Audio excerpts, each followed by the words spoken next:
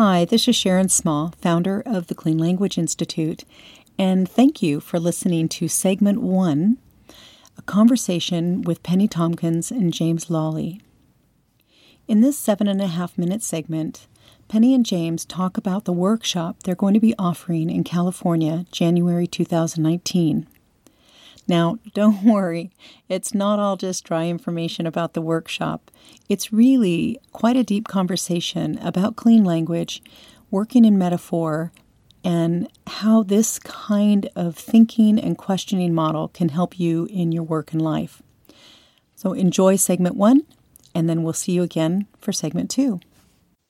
Hi, I'm Sharon. I'm the founder of the Clean Language Institute, and I'm here again today with Penny Tompkins and James Lawley, just to talk a little bit more about the workshop they're going to be doing in January, Symptoms and Systems and a Clean Approach. So, Penny, you mentioned that you have a really great example of a client and some discoveries they made about their symptoms. I'd love to hear that story. Yes, I do have a story about that. The client came, and his metaphor was that he was laying on a hammock by the beach, and the longer he lay there, the more clutter and junk was washed up around him. But he was too comfortable to get up and do anything about it, although he hated it there. And he lay there comfortable, and it just kept getting worse and worse around him. As it turned out, the client had chronic back pain and had been given exercises by his doctor that he was supposed to do regularly. But somehow he kept forgetting to do the exercises until a few years had gone by, and the pain became almost unbearable.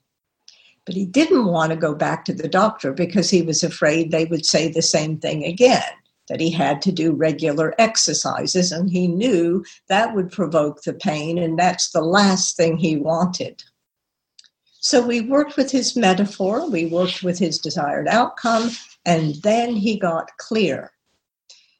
The binding pattern was the cure increases the symptom.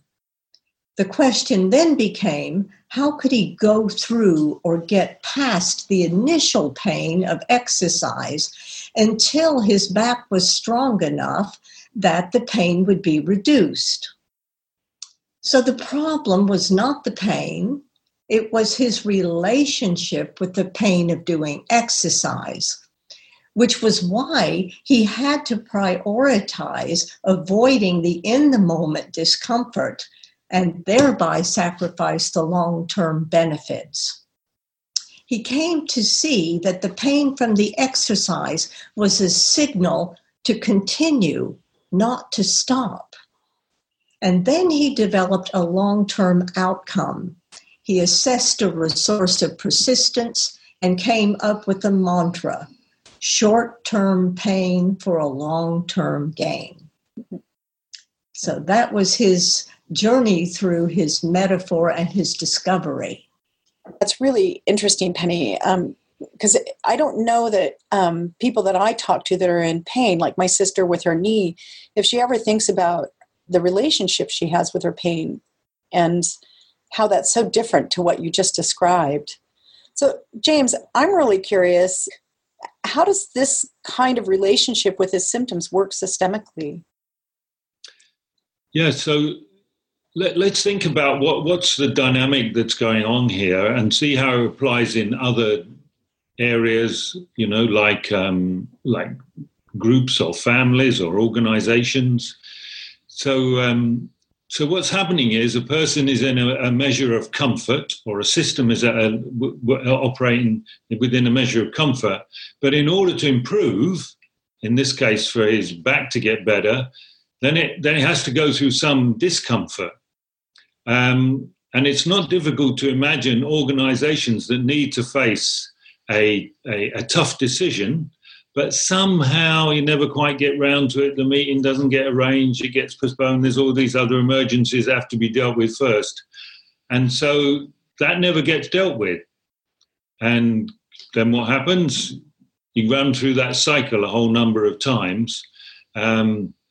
and you're in exactly the same position as this guy with his back pain and his exercises which didn't get done and his back that got worse. And generally speaking, what happens is the pain gets strong enough, or the crisis gets strong enough that the system goes through some threshold that it needs to do something about it. Or if it's sensible, it addresses it earlier. And the way that Penny talked about, understanding the dynamics such that a change could occur, that's exactly what could happen in an organization or a family, for example, who was stuck in this same loop. So how does clean language and the thinking behind and the use of clean questions, how does that work with this kind of dynamic differently than most other ways? So clean language questions are the thing that people know about clean language. They're the what you can see and hear. But there's a kind of whole way of approaching another person, if we take an individual as an example, and their inner world. And what we do within the clean world is we take the person exactly as we find them. We have no intention that they should change, and that the questions are helping them to reveal the system to them, the system to reveal itself to itself. And something very fascinating happens when there's no desire to try and change that. The client himself, of course, wants to change. He wants to be out of pain, or the organization wants to get through the crisis or improve their whatever it is they want to improve. Mm. But as facilitators, we don't hold that. We hold this modeling perspective, which is, let's find out how it works. Let's reveal the dynamics, the plays that are involved. If there are binding patterns which hold themselves and perpetuate it, let's shine a spotlight on that. And then let's find out what happens to the system when that feedback is built. The system gets that feedback. And a couple of things can happen. It either starts shifting because of the feedback, in which case, great, you follow the shift, or it has to find some other way to not deal with the feedback, either by upping the binding pattern, finding new methods of ignoring it. There are all sorts of fascinating ways that people and systems do that. But in principle,